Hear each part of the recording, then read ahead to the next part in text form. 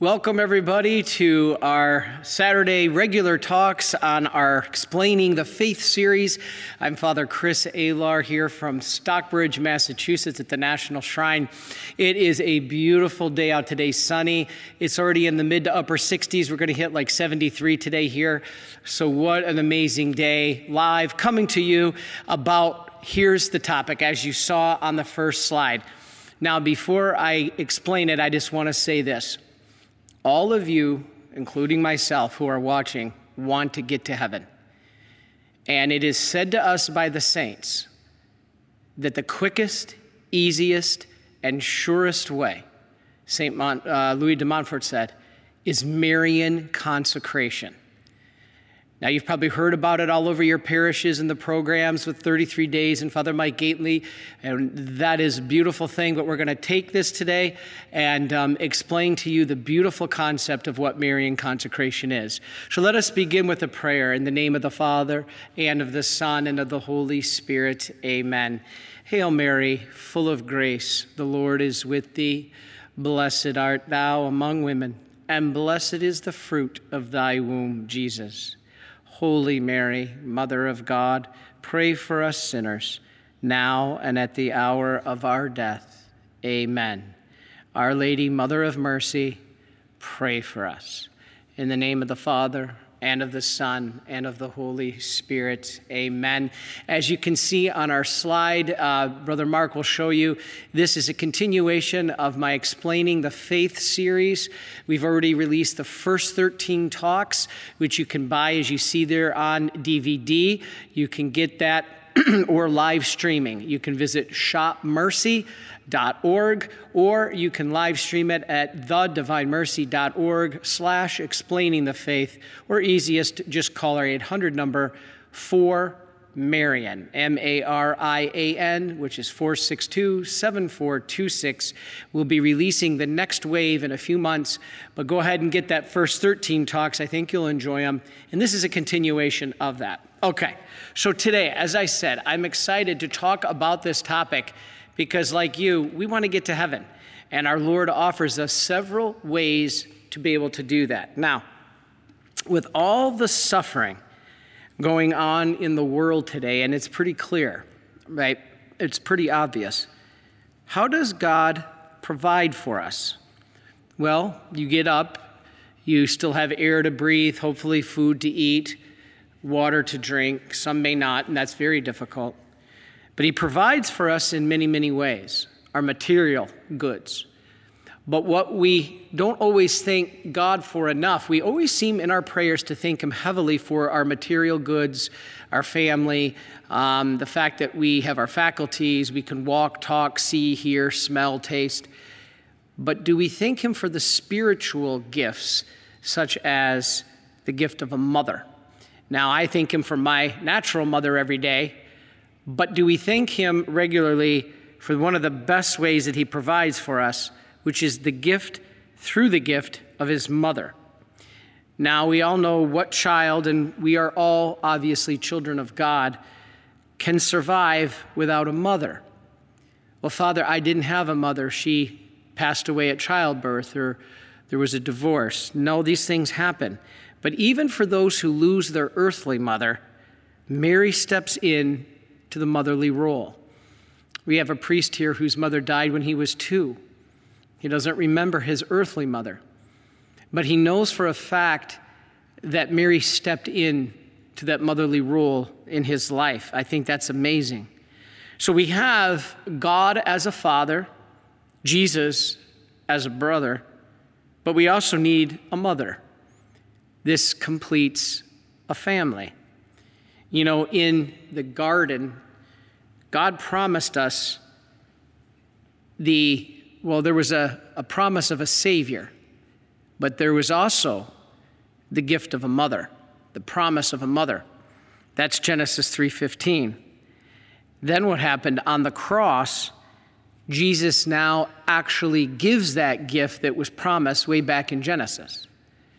So in Genesis, God the Father promised there'd be a Savior and the gift of a mother, and all of a sudden in one swoop, the promise of a Savior is there on the cross, and the gift of the mother is there at the foot. You know, a lot of people read Genesis 3:15, but they seem to forget about the Mary aspect. She is given to us by Christ as that gift of a real, loving mother. You know, there's so many reasons why Mary is important. I want to show you this quick video of a guy that gave us permission to use his video, but warning, he talks faster than I do, but there's some really great things in this short video. So let's take a look.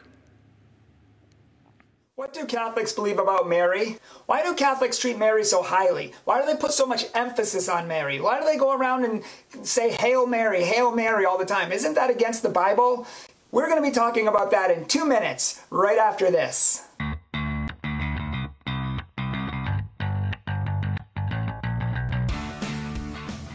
Catholics love Mary, just as Jesus did, and we honor her highly. And why? Because God did. God was the first one to honor Mary by raising her up to be the mother of the Most High Son of God, the second person of the Holy Trinity, the Eternal One himself. She was going to be his mother, the only one on earth in history to have this honor. And God says in Scripture, all through the Old Testament, that we must honor those who he honors. And so we just follow God's example by honoring Mary as he did. He was the one who raised her up. In fact, in Luke 1:42, Elizabeth, inspired by the Holy Spirit, cries out to Mary and says, "Blessed are you among all women. Blessed are you, and blessed is the fruit of your womb." I mean, we say that in the prayer of the Hail Mary, but she's blessing Mary. And we bless Mary as well in return. In fact, in Luke 1:48, all generations, it says, shall call Mary blessed. Catholics just follow the example of the Bible. And if you want to see an actual conversation I had with 2 Bible Christians on a street corner about this topic, check it out up there. But the bottom line is that Mary is blessed. We know that she's not God. We know she's just a creature, and without God, she's nothing. Nothing at all without God. Here's the way Catholics see it. Imagine if you go to a museum and you see the most beautiful picture, the most beautiful work of art you've ever seen in your whole entire life.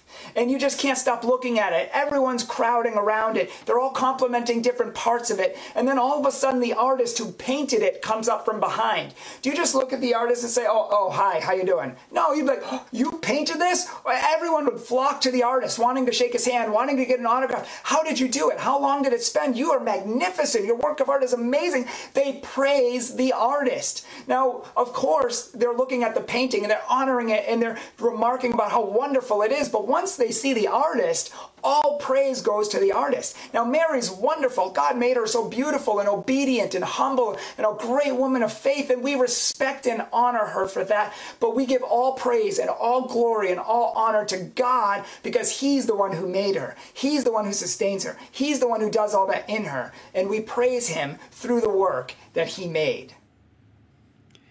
Okay, so that's a very great ministry he has going on there, and we're grateful he gave us permission to show that video. But as I said, I think he talks faster actually than I do. All right, so the important thing here to know is this is scriptural.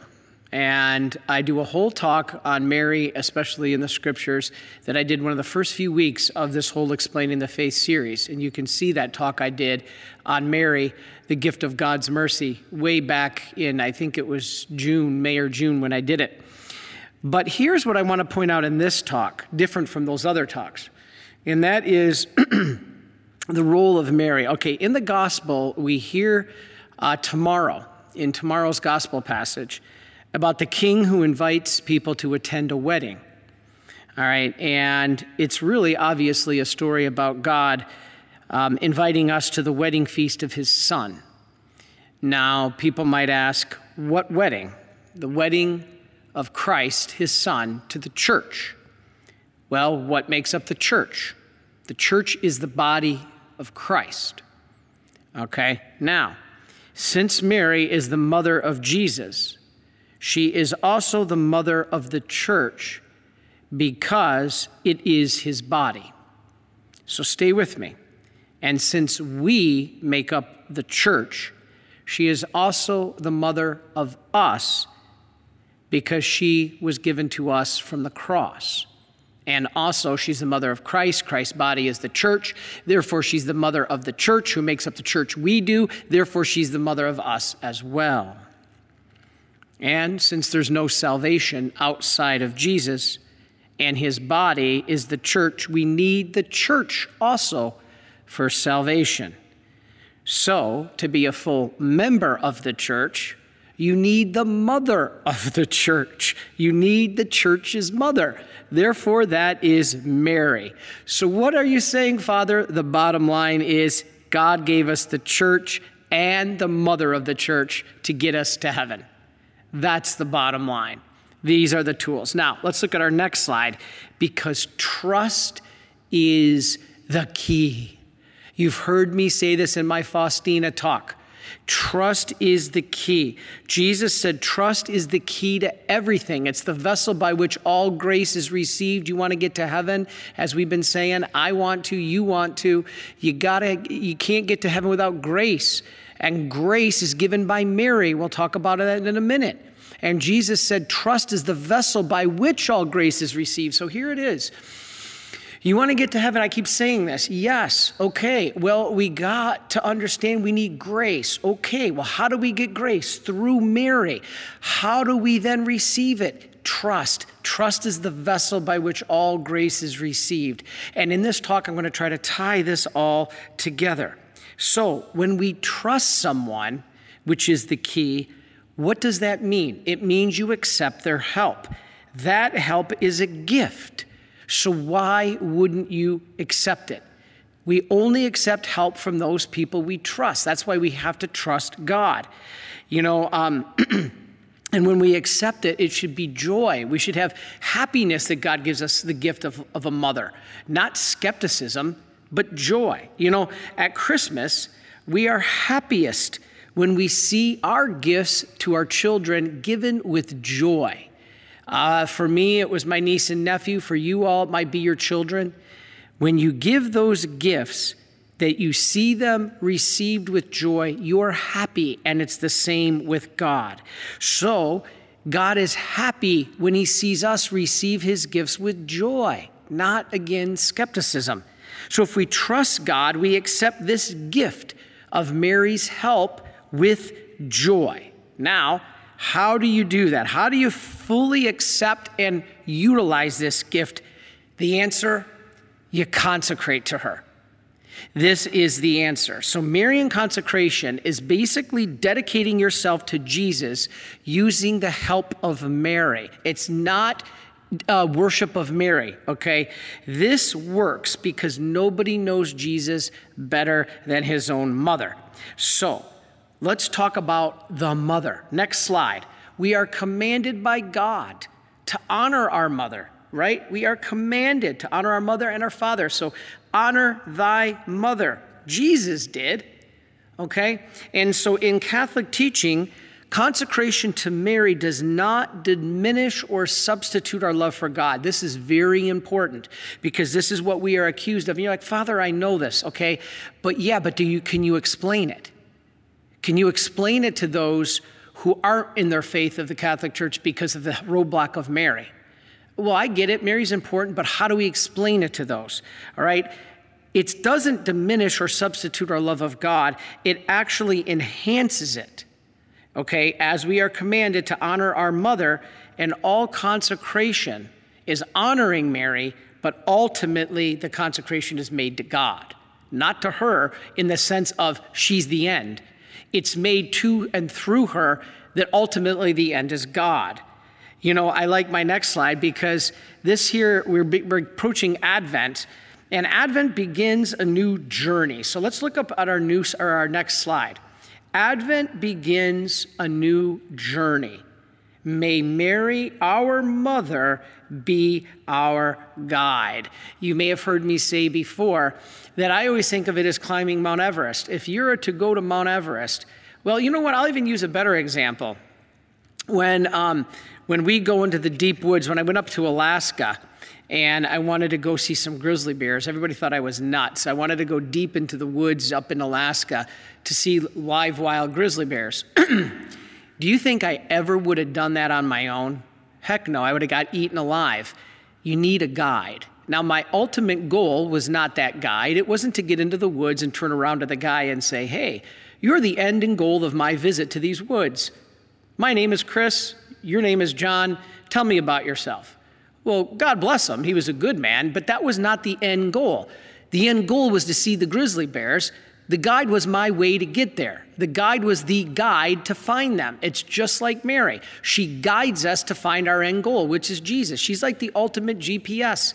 As I've said, when you're riding down the road, I love the GPS because it tells you you're on the wrong road. Make a U-turn. And this is what Mary can do for us. Now, after I became a priest, I had a friend that called me and said, Father, I left the Catholic Church. I'm sorry. I just can't worship Mary.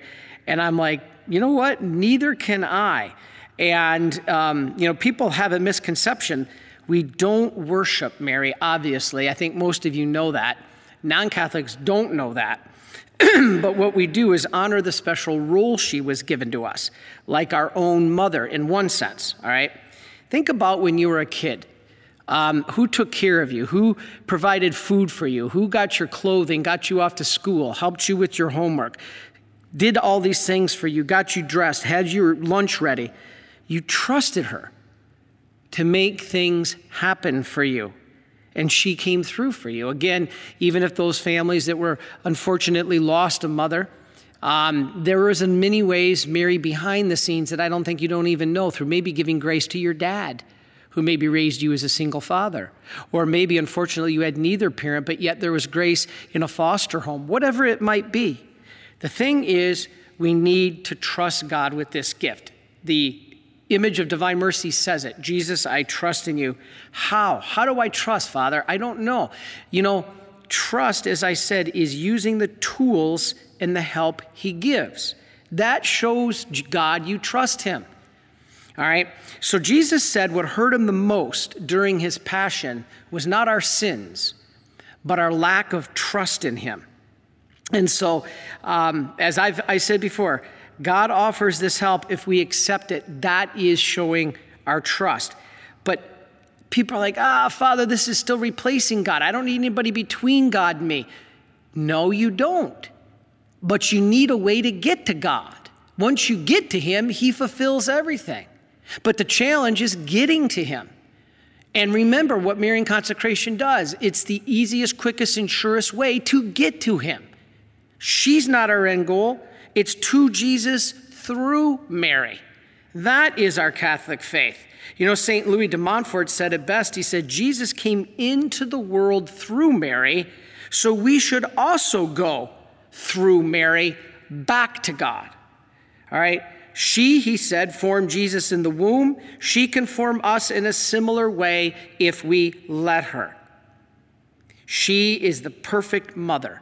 And as Father Don Calloway always says, you know what? If you had the power to make your own mother, which God did, wouldn't you make her perfect? And so this is the essence of Marian consecration, to give Mary our yes. I give you, Mary, permission to form me into another Christ. You form Christ in the womb. You have my permission to form me into another Christ. And that is why we turn to her and to be able to do that. Now, let's keep going here. Our next slide is basically, what does consecration mean? Look at the symbols there. Those are all symbols of the fire and the dove. These are all symbols, scripture, of consecration. So what exactly does to consecrate something or someone mean? All right, when something or someone is consecrated, it means they are set apart by God to be holy. Now, our next slide shows you where it comes from. That's the Latin. All right, consecrare. The con means together, and the sacrare means sacred. And so this is what we have in consecration. Now, in baptism, this is really important here. See if you can stay with me. When we were in baptism, or received our baptism, we were set apart for the Holy Trinity. This is why baptism is needed for salvation. Please, if you have any family members who have not baptized your grandchildren, or you yourself haven't baptized your children, please pray on this. Baptism is very critically important.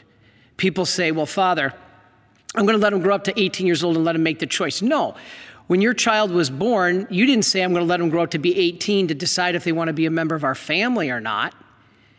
No, when they were born into your family from day one. This is my child, 1 day old. The baby didn't say, mumble the words at 1 day old, well, I've decided that I don't want to be a part of your family. No, they're a part of your family. They were born into it. That's why baptism at the earliest infant age is bringing that person into the family of God. It is being baptized is to become now adopted children of God. And so this baptism is critically important. And you don't need both parents to agree to a baptism. Only one has to. So if your daughter's spouse is saying, no, I don't want to, the daughter alone can have those children baptized. And so I'm not inviting you to go against the wishes of a spouse or anything. No. But I'm just saying you need to see that there's an importance here. All right. So in baptism, we were set apart for the Holy Trinity. Now, we were changed forever at our baptism, and we were pledged to the exclusive service of God by God. Now, that baptism was a consecration. So you were consecrated at your baptism, but it represents only the beginning of a full life of consecration. So it was like in the very beginning, you were consecrated to begin this journey. So if you've only been baptized, it's kind of like filling the gas tank. You're ready to go, but then you never pull the car out of the driveway. We got to go out. And then the fullness of that consecration is yet to come. So when you are baptized, that represents the beginning of it. Now, God has chosen us for a lifetime of Christian holiness.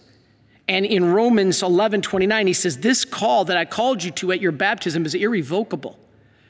So we have a moral obligation to see it through once we've been baptized to live this life.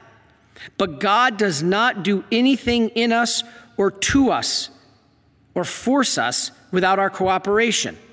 So the sad thing is some people never respond to the grace of their baptism. How do I respond, Father? I want to respond to the grace of my baptism. Fulfill it by making that consecration go to a different level.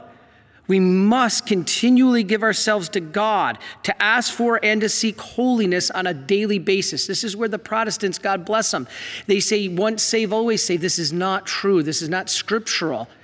Conversion is daily. We have to daily live conversion. We could fall into mortal sin any day of the year, any day of the week. And if we do, we have to get back into a state of grace. That's the beauty of confession. And so we have to seek holiness on a daily basis. Paul says, I must work out my salvation with fear and trembling. He didn't say once, oh, I'm saved and now I can go do what I want. Our hope is to do this every day until it becomes a natural habit, that it lasts throughout our life. Every day we don't even have to think about it. We just live this. What are you living, Father? Your baptismal consecration. Well, Father, my spark and my flame in my soul is kind of dying out right now. Well, invoke it, invigorate it, inflame it. How? By consecrating to Mary. She helps you to do this life of service to God, to become a holy disciple set aside for God, and not just physically set aside, but now living your baptismal consecration. How to be a holy disciple like she is. Now, there's many consecrations out there, but why Marian consecration? We have many other consecrations. Let's look at our next slide. Marian consecration, why that particular one is so powerful. God willed that Mary would have a special role in our Christian life. All right? This was very, very important. How do we know this? Let's go to our next slide. We know this because Christ gave her to us as our spiritual mother at the foot of the cross. There's Mary and John. This is from John 19:27. Jesus tells John, who represents all of us, to take her into his home. How does that apply to me, Father? Because Christ is telling us to take her, like John, into our hearts. Your home is your heart. The home is where the heart is. So when Jesus says, take her into your home, he's saying, take her into your heart. Marian consecration is saying yes to this gift, the gift of a mother given by Jesus at the foot of the cross. And this is powerful stuff that I'm going to explain more about, but I think this little clip that I'm going to show you now, it's my last video, but it's a short clip from Father Mike Gately, really takes the essence and was the launch of his book, mega hit book, 33 Days to Morning Glory. Let's watch this quick video.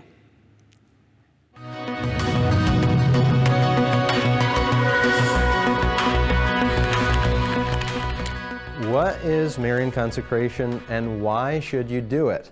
That's what I want to cover in the short time that we have together right now. And I'm going to start backwards. Why should you do it? Before I tell you what it is. Why should we do it? Well, because according to St. Louis de Montfort, he says that total consecration to Jesus through Mary is the quickest, easiest, surest, and most perfect way to become a saint. Now, I don't know about you, but I want to become a saint, and I also need all the help I can get. Maybe you're the same way. So what do? We do the Marian consecration, the total consecration of Jesus through Mary. Well, what is it? Basically, the best sort of short summary I can give of it is if we go to the foot of the cross and we look at Jesus and we read the Gospel of John, chapter 19, verses 26 through 27, where Jesus looks down and he sees his mother at the foot of the cross and he sees John, the beloved disciple, who represents all of us because we're all beloved disciples of Jesus. And looking and seeing his mother, he says, "Woman, behold your son." And then to John, "Behold your mother." And the text continues that he then took her into his own home.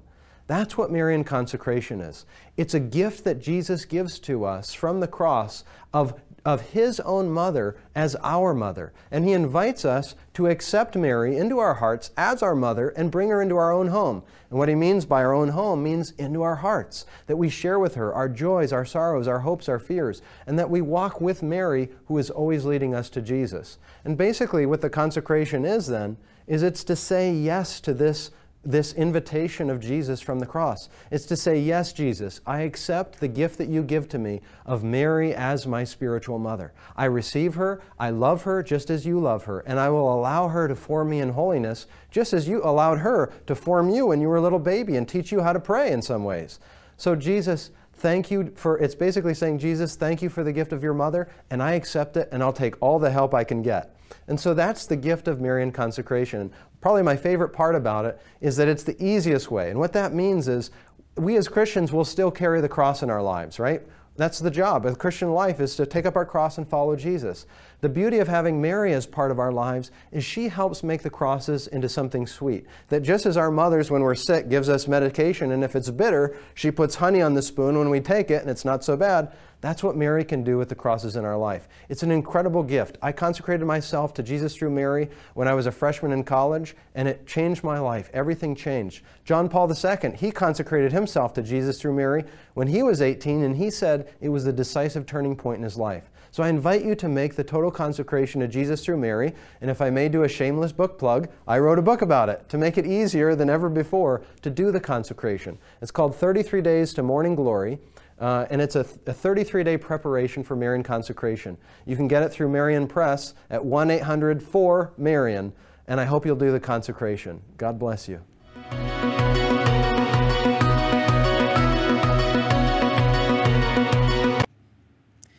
Okay, so hopefully that was a good short summary for you instead of having to understand all kinds of concepts. I think that narrows it down. And I wanted to add one little interesting tidbit to Jesus giving Mary on the cross. You know, some people have argued that, well, come on, you know, John was the youngest disciple. He was a teenager. He still needed a mother to help cook for him and clean for him and take care of him and do his laundry and all this and that. He was a young, immature young man, and Jesus wanted to take care of him and gave him his mother, Mary, to take care of him and make sure he was provided for. No, not exactly. How do we know this? Matthew 27 says, Jesus did not basically give, I think, Mary to John as a natural mother. You know why? Because Matthew 27 says, John's natural mother was right next to him. It says the mother of the sons of Zebedee was there at the foot of the cross. Who's the sons of Zebedee? James and John. So the mother of the sons of Zebedee was there. So Jesus wouldn't have given Mary to John to be a natural mother to help take care of him. He already had one. He was giving John Mary as a spiritual mother and said, take her into your home like us, our hearts, to be our spiritual mother. In fact, it's so powerful. Did you know that that's not the only person that Jesus said, or that God said to take Mary into your home? Let's look at our next slide. Joseph, you might have forgotten this, the son of David. Do not be afraid to take Mary, your wife, into your home. So you see, God is emphasizing in more than one instance of taking Mary into our home, or again, our hearts. This is really good stuff. So all Christians of every age are to do this. It's in Scripture. It doesn't say just you Catholics. We are all to do this. Our hearts, minds, in every aspect of our life, we can invite her in to help. This is why we pray to her and through her, not worship, asking for her assistance and intercession. If we were worshiping her, we would say that Mary, you're the ultimate, the highest level, nothing else is above you. No, we don't. We all know God is. But Mary intercedes for us. She aids us. Well, Father, it doesn't say that in the Bible. Actually, yes, it does. Really? Where? Turn to 1 Kings, chapter 2, verse 19 and following. In the Davidic kingdom, which Jesus came from, the mother was the queen, not the wife. Solomon and others had hundreds of wives. And as you've heard me say, well, if that's the case, who was the queen? Was it the first wife, the oldest wife, the smartest wife, the prettiest wife? Who was the queen? He had all these wives. Were there 700 queens? No, there was one, and the queen was the mother. So let's look at the slide. Here's a picture of the queen in the Davidic kingdom. This is the mother at the right hand of the king. This is a beautiful biblical image of the Davidic kingdom where the mother was the queen. She had the function of a counselor to the king in regards to all matters. Don't believe me? Go to Proverbs 31. It was the queen mother who directed and determined who went before the king. She counseled the king. She was his mother. Most times it is easier for us to go through someone else to ultimately get to our objective. I say it's easier to get to someone who's really high up through someone maybe lower, because they can intercede for us. I mean, if you wanted to get to meet the president of IBM, all right, and you say, I really want to meet the president of IBM, but you're not going to just necessarily feel comfortable walking right into his office. Most of the time you would say, you know what, I know his secretary. I wonder if her secretary could put in a good word for me. Now, for all the non-Catholics listening, I'm going to have a hard time believing you've never done that. I'm going to have a hard time believing you've never gone to somebody else and say, hey, can you say a good word for me? Could you help me maybe get in the good side with this person? Could you help get me in front of this person? Because, I go directly to God. Yes, but sometimes we're not ready. Well, Father, I just barge right into the office and sit down in front of God. Really? You better be spotless. And Mary helps you get ready. She's the ultimate wedding planner. The wedding is going to be you to Christ the groom, we the church, and no better person than the mother of the bride, or in this case, the groom, to get the bride ready. And so you don't want to just barge in and start sitting down and demanding an audience unless you're ready. I'm not ready yet. And odds are maybe many of you aren't. Some are. God bless you. But I got a lot of cleaning up to do before I'm ready to meet our Lord, and I want Mary to help clean me up, get my life in order, get myself fixed up, picked up, cleaned up, instead of being messed up. And this is what her role is for us. It's beautiful. And so this is what she does in intercession. Now, one of the other ways she intercedes for us is I call her the perfect prayer broker.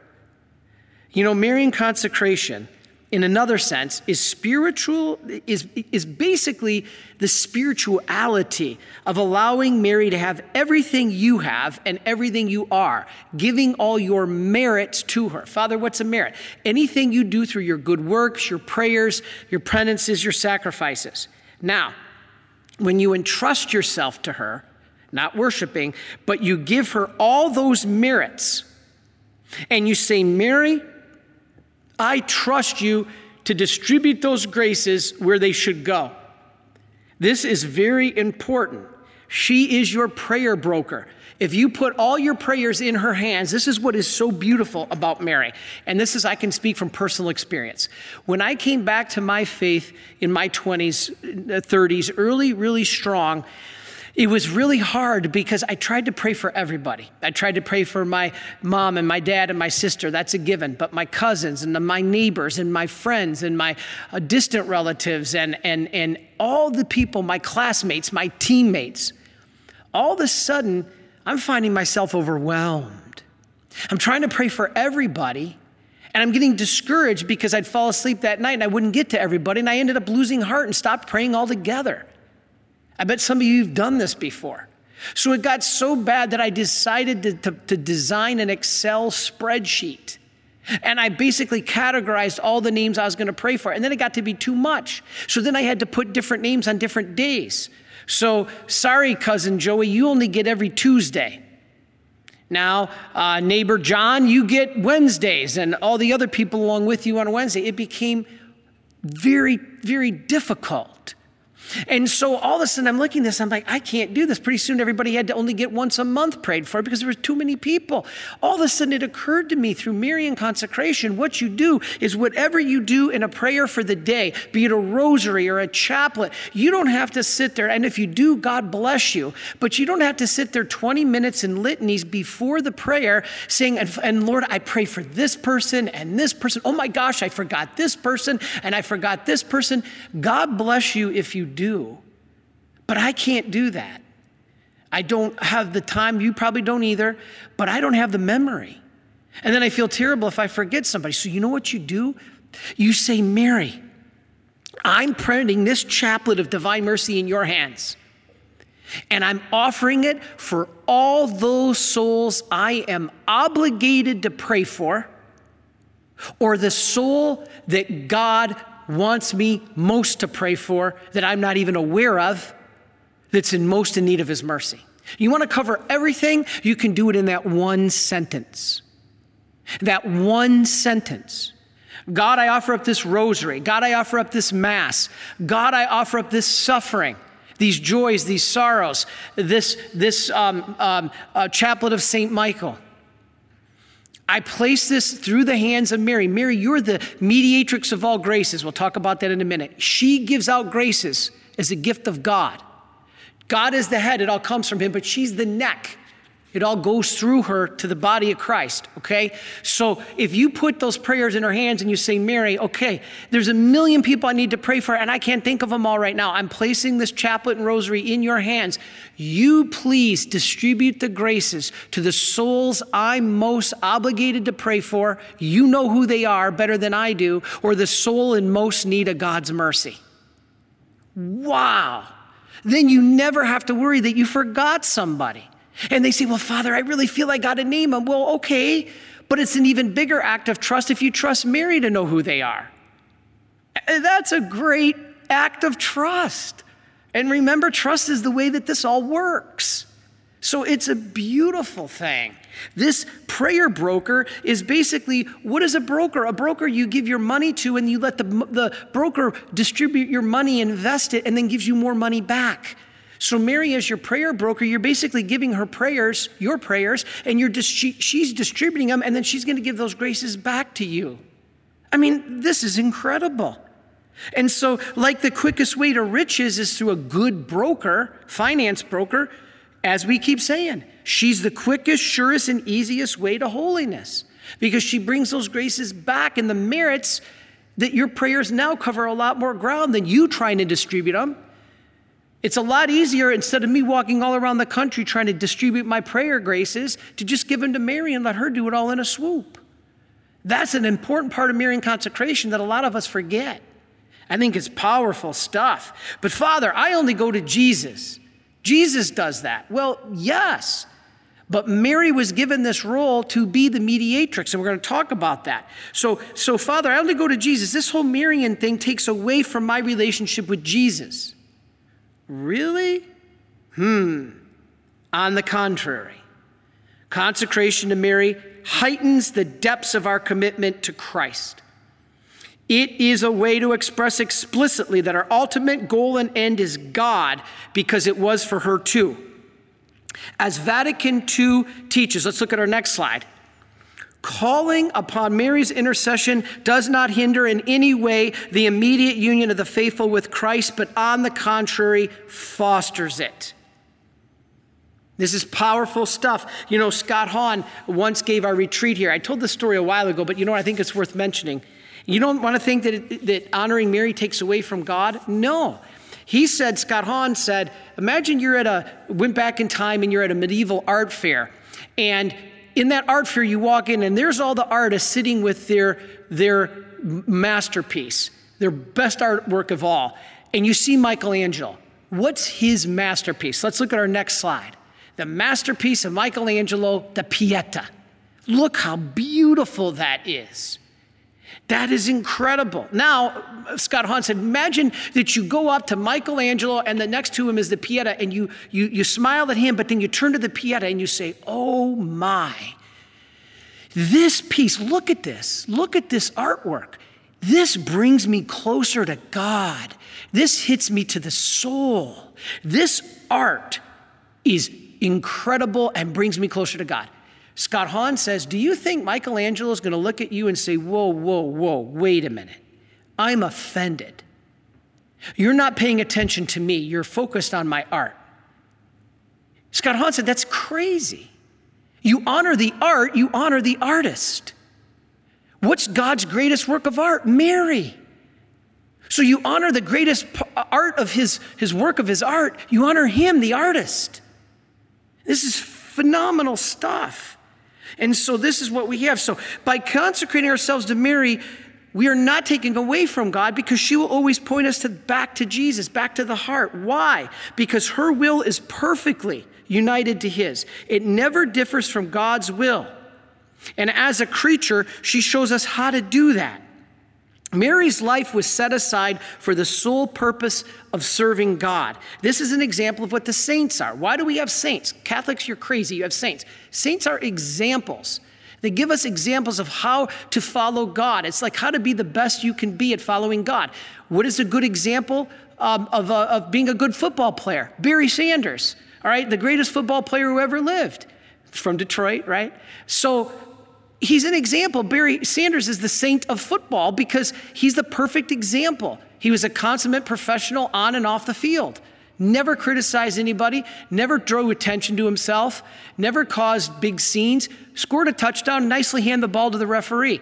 Anybody who wanted their kid to grow up to be a great football player and a person said, look at Barry Sanders. This is what the saints do. You want to be a follower of God? Follow the saints. This is their example. So by following Mary as the best of all examples, we can completely give ourselves to Christ. So it's just not for Catholics. This is the key here. It's not just for Catholics, but for anyone who wants to get closer to God and bring others closer to God. This is powerful. This is what evangelization is. In fact, the new evangelization, you've heard that term, is a call to continual conversion in Christ and the work of drawing others to Christ into the same way. Now, Marian consecration aids in this work in a powerful way because it entrusts our lives and efforts, obviously, to Mary, who then directs everything and everyone perfectly back to her Son. Not just Catholics need that. Through Mary, the Lord is able to work very strongly through us in drawing others back to himself. We are all called to do this, as I said, not just Catholics. So non-Catholics shouldn't fear Mary. They should embrace this gift. And this is why we call her, our next slide, the co-redemptress. Oh, now you've gone too far, Father. There is one Redeemer, and that is Jesus Christ our Lord. You calling her a co-redemptrix, meaning co-redeemer in the female sense, that is way too far, Father. You've drawn the line. I can't cross that. Well, God bless you, neither can I. Because there is only one pure, true, one and main Redeemer, Jesus Christ. She is co-redeemer, not meaning equal to. Co in Latin is cum, which means not equal to, but with. And Mary is co-redeemer in the sense that she worked with Christ. She gave him his body, his tool of redemption. Christ could not redeem us without his body. And he could not have gotten his body without Mary. That makes her a mini co-redeemer, not the redeemer, not equal to. Co means cum in Latin, meaning with. So with Jesus, she gave him his body, which became the tool of our redemption. How do you know this, Father? Well, Paul calls us co-workers in the vineyard. He says we're co-workers with God in the vineyard. Well, does that mean we're equal to God? No. It doesn't mean equal. It means we're with him, out laboring in the vineyard to save souls. She is co-redemptrix by her fiat. So we can be many co-redeemers too when we say yes, like she did. Yes, God. How? Through our prayers and accepting our sufferings. This is hard, but you know, a demon, one time God makes demons sometimes tell the truth, and a demon told John Vianney that 80,000 souls were saved from hell because of his prayers and sufferings alone. Now, that does not mean that I'm saying that all the grace came from John Vianney. No, it came from God, but it went through John Vianney. He uses us as tools. We are not the start of it. We are the tool by which it is used from God. This is why we call Mary, the next slide, the mediatrix of grace. The first one was co-redemptrix. This one is Mary mediatrix. These are the proposed fifth Marian dogmas. I talk about the four Marian dogmas in my other Mary talk. Can't do that today. But what does that mean, mediatrix of all graces? And I'm sorry, when I said mediator earlier, I was actually talking about redemptrix. So I'm sorry I messed that up a second ago. When I said there's only one mediator, and that's Jesus Christ, I was actually referring to her as co-mediatrix. Co-redemptrix is redeemer. So I apologize. I said mediator earlier. I meant redeemer under co-redemptrix. Now we're at co-mediator or co-mediatrix. Yes, Jesus Christ is the only mediator and the only redeemer, but she worked in both of those. So the first one was she was co-redeemer. She gave him his body. She worked in the sense of redemption. Now she's co-mediatrix, which means she distributes those graces. How does that work? God is the head. Mary is the neck, and all graces go through the neck, from the head to the body. When you eat, it goes from the mouth, the head, through the neck to fuel the body. This is what Mary's role is.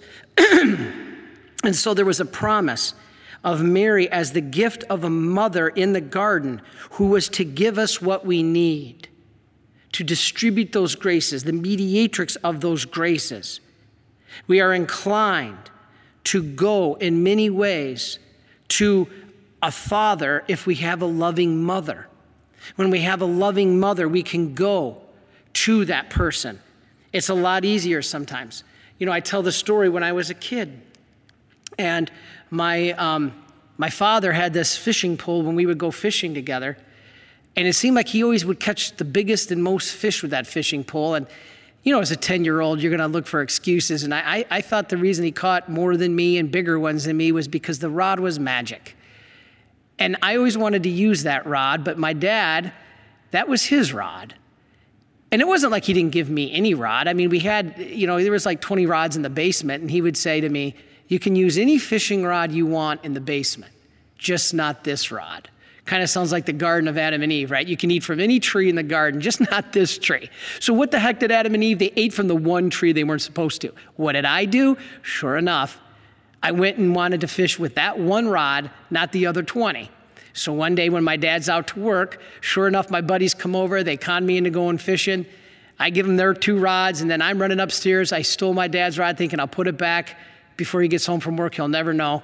And as I'm running through the door, you got it, I had it over my shoulder. I run through the door and slam the door behind me, and sure enough, snap went the fishing rod. I always say I'm living proof that a 10-year-old boy can't die of a heart attack because I would have. But sure enough, what happened? Did I wait for my dad to come home and me approach my dad and say, Dad, I'm sorry? No, I was afraid. And God knew after the fall in the garden we'd be afraid of him. So he, in his loving mercy, gave us the gift of a mother to cushion us when we try to approach him. Because sometimes we might be afraid and he doesn't want us to be afraid. What did I do? I ran to my mother and started crying, Mom, don't let Dad be mean at me. I'm sorry. So what happened, my dad comes home that night, he sees me crying. And my dad's like, what did he do? And my mom holds up the broken fishing rod. And my dad was a good man, just man. And I tell you, don't ever think never disciplining your children is always good for them, because it's not true. Discipline sometimes is good. My dad was never abusive. He was always lovingly disciplined. He was a Marine. And I knew that I was going to get my spanking. But what was interesting, he looked a little more mad that day than ever, and he actually started to take off his belt. I knew the time of chastisement was near. And all of a sudden, my mother met him head on, and she stopped him halfway across that floor. And she said, don't touch him. It wasn't going to be bad. It was just going to be the SWAT, but she stopped it. Just like Mary at Fatima talked about holding back the hands of God's chastisement. Mary's that loving mother that can do that. We don't understand how the power of Mary can do this. Now, not power that comes from her, but because God placed her in this role to intercede for us, to be that buffer. This is really important stuff. And so when we realize Mary's role, we don't get it. And that is why Satan actually fears Mary. According to Monsignor Leon Christiani, Satan actually fears Mary more than God. Father, now you're really crazy. I thought you were crazy earlier, but now you've really been crazy. Well, I think Monsignor Leon Christiani has a valid point here. Why would Satan fear Mary more than God? Well, if you heard my first talk on Mary, I won't do the whole story, but in essence, as you could tell, I'm a wrestler, not a basketball player. I started wrestling in 3rd grade. And as I got older, I got to be pretty good. And I get into high school, my sophomore year, I was undefeated and getting ready for my junior year, and had some setbacks. But the important thing was this. I always tell one of 2 stories. There was one about wrestling the number 1 wrestler in the United States named Dave Dameron, and I also had the honor of wrestling number 1 wrestler in the nation of Japan. And both of them were kind of the same story, same effect. But anyway, I'll use the Japanese wrestler. When I was a senior, I got picked for a wrestling all-star team out of Michigan that wrestled the Japanese national team that came over from Japan to wrestle us. And this wrestler that I drew was 156-0. And nobody expected me to win, not even my coach nor my father. But with the grace of God, I hung in there pretty good. And I lost, but it was a close match. I lost 4-2. And I actually could have won that match.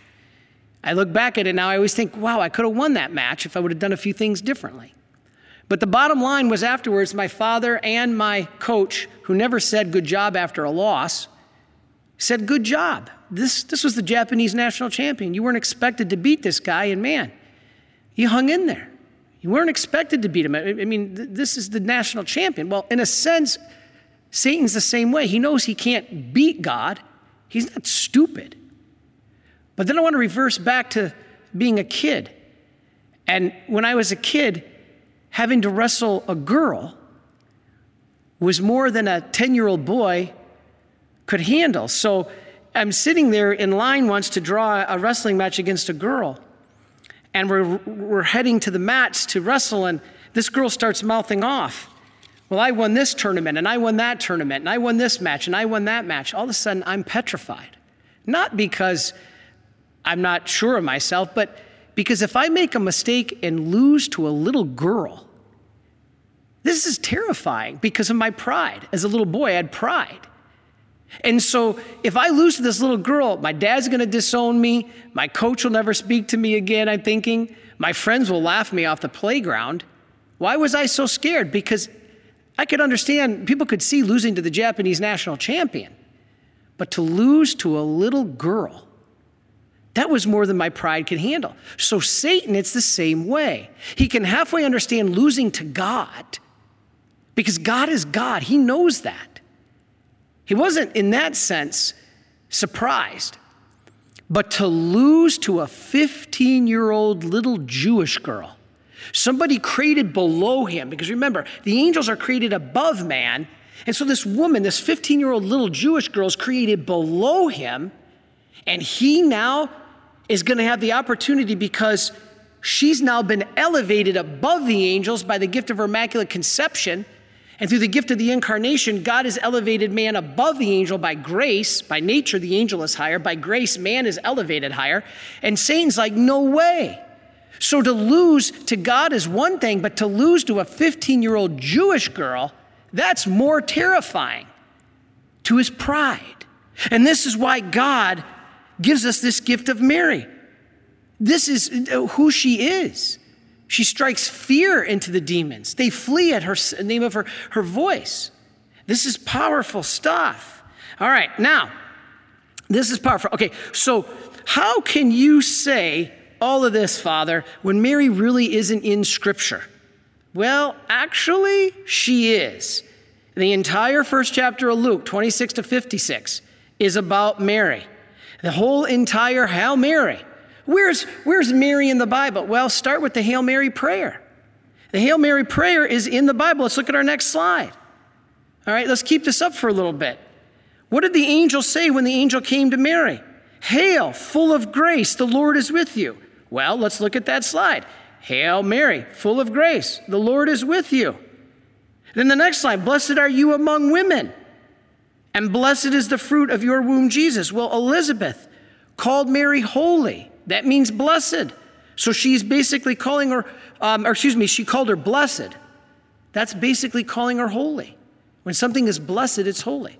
So when Elizabeth said, blessed are you among women, she's basically saying, blessed are you among women. In fact, that's the exact words of the prayer. And blessed is the fruit of your womb. She says, the child in your womb is blessed. Blessed are you and the child that is in your womb. They are blessed. Then she says, how is it that the mother of my Lord should come to me? Holy Mary, she called her blessed, Mother of God. So basically, this whole Hail Mary prayer is in the first chapter of Luke. You know, it's funny because now we could take the slide down, but you see the point. Now, David also is important in this role. Because after Elizabeth said, how is it the mother of my Lord should come to me? You know, that's exactly what David said in 2 Samuel 6, chapter 9 and following. How is it that the ark of my Lord should come to me? Well, wait a minute, Father. Mary in one, but ark in the other. That's why Mary is the new ark. The old ark of the covenant housed the old law and the stone tablets. The new ark of the covenant, Mary in her womb held the new law. The law of the Spirit, Jesus Christ. Also, David took the ark up into the hillside of Judea for 3 months. Do you know that Mary went up into the hillside of Judea to take care of Elizabeth for 3 months? Do you know many archaeologists and theologians, I should say that it was the exact same place where David took the Ark of the Covenant was where Mary went to visit Elizabeth up into the hillside of Judea. Elizabeth, many say, Stephen Ray says this, my good friend, was the same place. And then it said, what did David do before the Ark of the Old Covenant? He danced.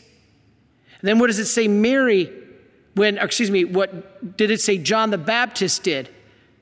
When the voice of Mary was spoken, it says in Scripture, at the sound of Mary's voice, The child leapt in the womb, and as Scott Halm points out, the word for leapt, the same word as danced. Look at the connections here. Then Mary goes on, this is the most powerful one, and says, all generations will call me blessed. So I always say, if Mary in Scripture says all generations will call her blessed, why can't Protestants? Why can't non-Catholics? All right, so let's continue this theme. Let's go to the next slide. You might have seen this one before. The church fathers referred to Mary most as the new Eve. Of all the titles they gave her, here we have Adam and Eve messing things up for us, right?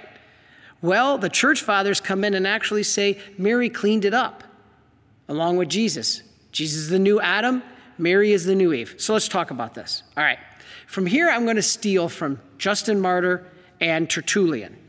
All right, here's what's powerful. Here's what Justin Martyr said. Eve was a virgin and undefiled, but because she was disobedient, she conceived the false word of the serpent and gave birth to suffering and death in the world.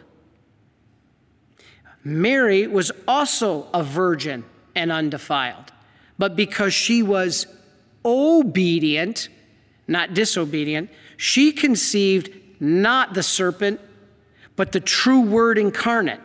And she gave birth not to suffering and death like Eve, but to the God-man who brought salvation. So here's Tertullian. Listen to this. So the same sex that conceived and brought death into the world, the female, had to be the same sex that would conceive and restore life into the world, the female. Now, I always ask my catechism class, all right, guys, when Satan overthrew in the garden, did he overthrow the man or the woman? And all the boys say he overthrew the woman, and all the girls say he overthrew the man. So all the girls say he overthrew Adam, all the boys say he overthrew Eve. Who did Satan overthrow? Did Satan overthrow Adam or Eve? Tell us what you think in the comments. Because I'll tell you the answer. Satan overthrew both, the man and the woman. He didn't overthrow just Adam. He didn't overthrow just Eve. Satan overthrew Adam and Eve together. So Tertullian says if Satan overthrew both the man and the woman, it's going to take both a new man and a new woman to liberate humanity from Satan. Think about that. If Satan overthrew both a man and a woman, it's going to take both a man and a woman to liberate humanity from Satan. Hence Jesus, the new Adam, and Mary, the new Eve. This is why we turn to Mary. This is why we consecrate to her. Well, Father, I'm not Catholic, and my Protestant fathers teach us this is a bad thing. Well, I'm not so sure. Remember, Fulton Sheen said, millions of people hate what they think is the Catholic Church, but very few hate what actually is the Catholic Church. So I'd like to read you a quick quote and see if you know who said this, because this is powerful. It's not long. We are all children of Mary. Mary is the mother of Jesus and the mother of us all. If Christ is ours, his mother is also ours. She, the lady, above heaven and earth. Here passes the woman who is raised far above all women, indeed above the whole human race. No woman is like unto thee. Thou art more than an empress, more than a queen. Blessed above all nobility, wisdom, or saintliness. I always ask who said that. People say John Paul II, St. Louis de Montfort. No, look on your screen. You know who said that? Martin Luther. The father of the Protestant Reformation. I always laugh. People carry that quote laminated in your pocket. And when a non-Catholic says to you, you have no right to honor Mary, say, well, gee, your father did, your Protestant father, Martin Luther. Look what he said. Now we also have great Catholic saints that have given us a perspective of Mary. What about Maximilian Kolbe? Look at our next slide. Never be afraid of loving the Blessed Virgin Mary too much. You can never love her more than Jesus did. Or let's go to the next slide after that. Again, Maximilian Kolbe. All right. The Immaculata alone, or the Immaculate alone, has from God the promise of victory over Satan. She seeks souls that will consecrate themselves entirely to her, that they will become in her hands forceful instruments for the defeat of Satan and the spread of God's kingdom. All right, now there are different ways to consecrate. This is where I'm wrapping up now. Our next slide shows the most traditional and for centuries the most common and the main way to consecrate. This is the St. Louis de Montfort 33 days to consecration, or I should say consecration to Mary, using a 33-day approach. And so the title of that is A Total Consecration, according to St. Louis Marie de Montfort. And it's preparing, it's a way to prepare. And so what we see is a opportunity to come to Jesus through Mary. All right, now, Father Mike Gately, let's look at our next slide, developed an extremely popular and awesome way because, St. Louis de Montfort's preparation was done centuries ago, and, it was a little difficult for some people. It had a lot of litanies and a lot of drawn-out prayers, and lost the attention of a lot of people. And Father Mike Gately is a master at being able to synthesize things and bring it to more of a simplistic term, and he uses this in 33 days to morning glory. A beautiful way of daily preparation through 33 days of prayer preparation. Now, why does he use the term morning glory in the title? Well, consecrating yourself to Jesus through Mary, he says, marks the beginning of a glorious new day. It's a new dawn, a brand new morning in one's spiritual journey. It's a fresh start. It changes everything. Hence the term morning glory. So it's beautiful. Now, I don't want to get into all the levels of the book and all that because I'm running out of time here. But basically, consecration is usually done in a church, at a church or church setting, following maybe the Mass. It's a beautiful way to do it. It's tradition, not mandatory if you're in a state of grace, to go to confession within 7 days prior to the consecration, but you do not have to. As long as you're in a state of grace, that's the important thing. Now, we didn't do 33 days of preparation together before this, but I want to read the consecration prayer right now that Father Mike gives us. And pray in your heart for just a second right now. If you feel in any way you're ready or prepared to consecrate to Mary, or maybe to renew your consecration. In many ways, this is a beautiful gift that you've maybe already done your Marian consecration and you would like to renew it, or if you've never done it, but after listening to this talk, you say, you know what, Father, I want to make this consecration to Mary. This is powerful stuff. And so right now, you don't have to. This is not mandatory, but if God puts in your heart a movement to consecrate to his mother, let's read this prayer of consecration that Father Mike Gately gives us in 33 days to morning glory. Let's look at our next slide.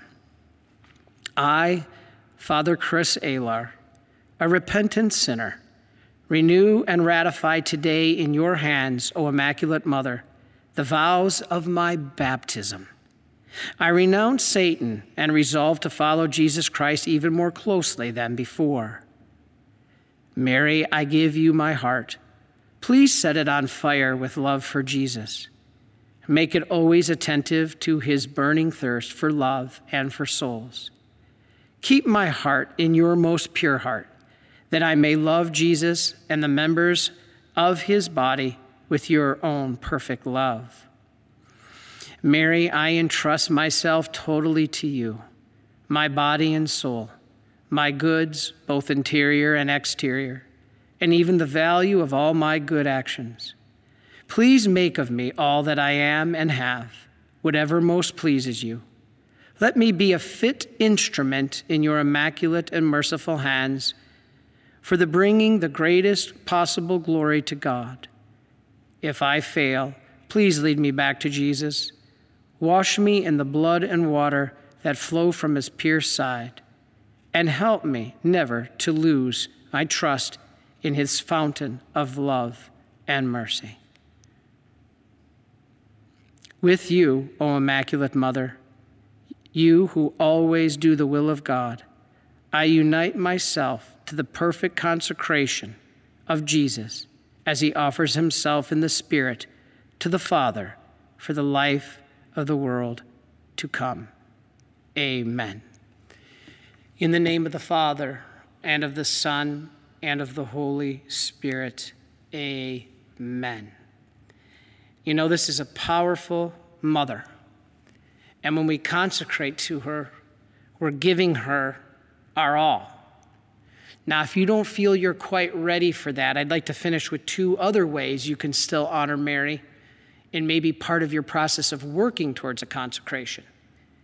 If you did just consecrate to Mary and you mean it, that means you'll live it and know that you're in my prayers. If you're still, Father, I'm a little hesitant about this, maybe you can start with a couple Marian devotions. I'd like to share the two with you that work for me in an incredible way. I've done all the prayers in the Venus to Our Lady, and there are two that have never failed me, and I'd like to share them both with you. And this is, we'll wrap up the day. One is Our Lady Undoer of Knots. Let's look at that on our screen. This is Our Lady Undoer of Knots. This one is really basically telling us what I just said about Eve. Eve tied us into a bunch of knots, and Mary undoes them. See her hands? What's she got in her hands there? She's got a rope. She's basically undoing these knots that Eve gave to us.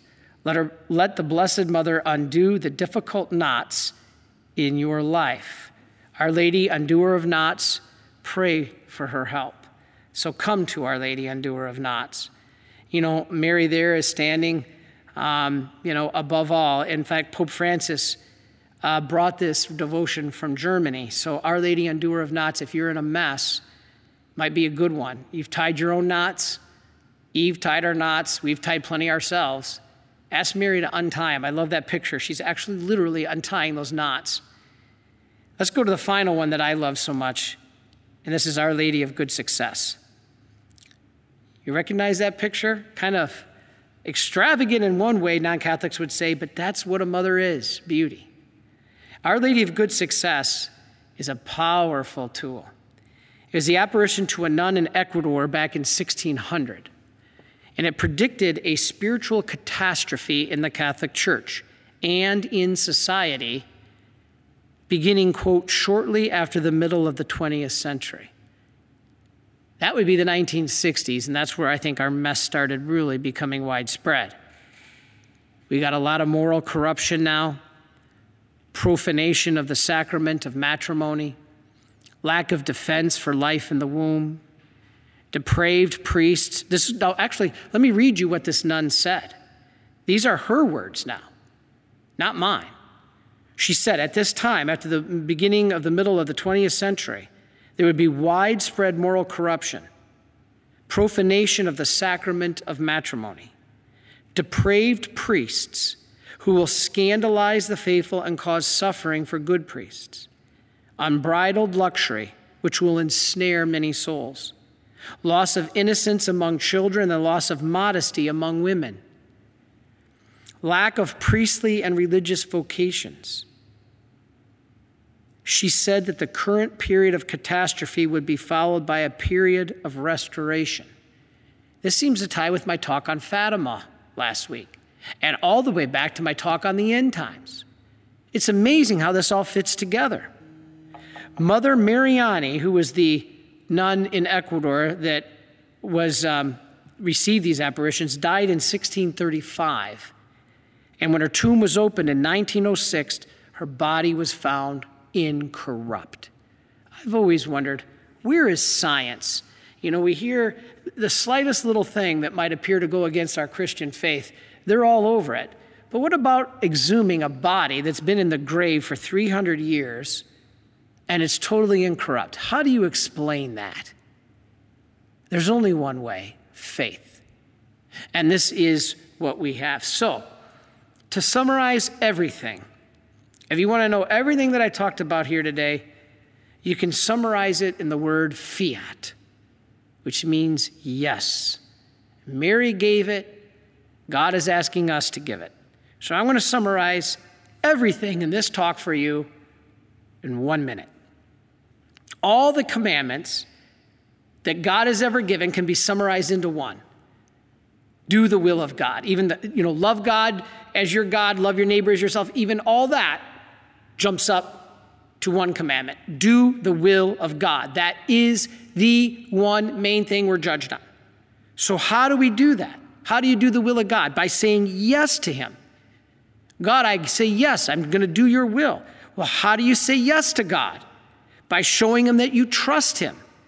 Well, how do you show him that you trust him? By taking their advice and accepting the help they offer you.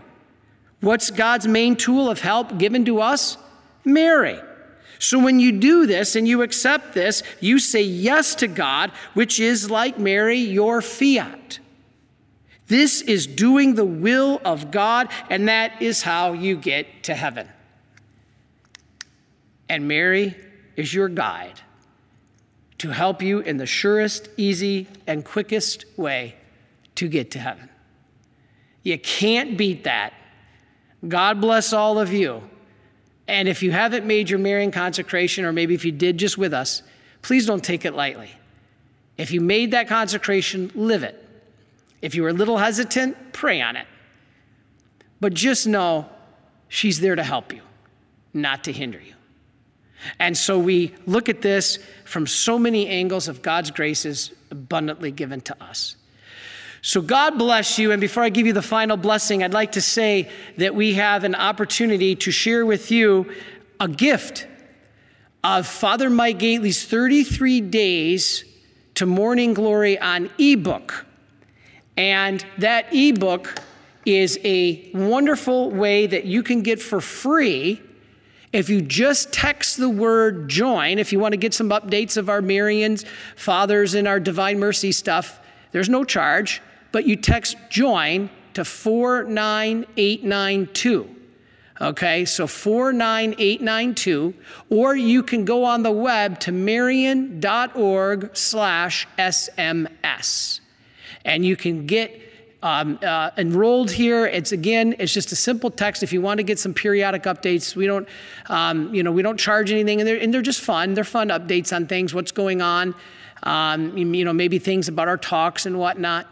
So again, text join to 49892 or visit marian.org/SMS, and we'll send you a free ebook copy of Father Mike Gately's 33 Days of Morning Glory. Now, if you're old school and you'd rather get the book itself, you can also visit shopmercy.org/Saturday, where I have the resources that I've been talking about during these last several weeks. And you can order Father Mike Gately's 33 Days to Morning Glory in the hard copy form, which again is shopmercy.org/Saturday. So thank you, everyone, for joining me. God bless all of you. And next week, I'm going to be talking about how we are obligated to vote as Catholics. Don't worry, I'm not going to tell you to support a particular candidate or political party, but we are going to tell you what the Catholic Church says about what you must do regarding voting. Is it obligatory that you vote? Do you always have to vote? Can you sometimes not vote? What are the most important issues? What's the preeminent issue? We'll cover all that. So we hope you'll join us next Saturday as we give that talk on the proper Catholic forming of conscience in voting. So until then, may Almighty God bless you and yours in the name of the Father, and of the Son, and of the Holy Spirit. Amen, and God bless you.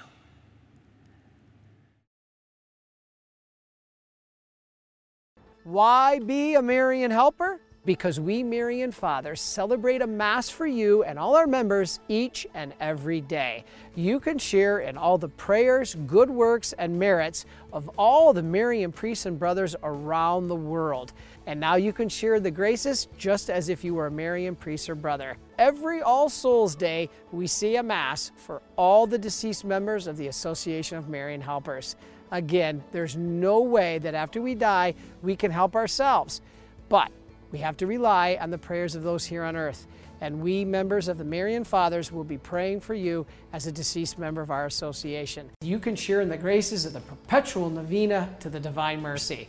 Remember, Jesus told St. Faustina that the Chaplet of Divine Mercy is one of the most powerful prayers we can make.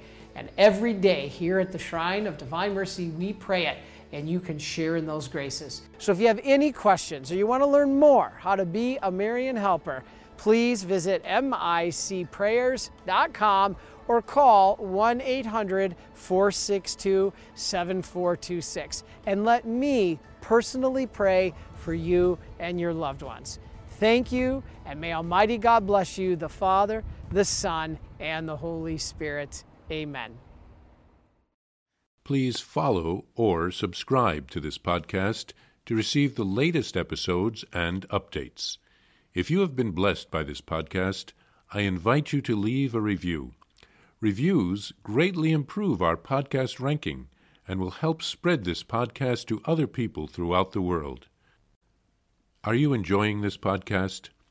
I invite you to listen to more shows brought to you by the Marian Fathers of the Immaculate Conception. Join us daily for enriching spiritual content, which will help you on your journey with Jesus Christ. Simply visit DivineMercyPlus.org for a complete list of our shows. That's DivineMercyPlus.org. Are you a Marian helper? Join our Spiritual Benefit Society and start sharing in the graces of all the daily masses, prayers, and good works of Marian priests and brothers all over the world. Sign up is free and easy. Simply visit micprayers.org. That's micprayers.org. Thank you, and God bless you.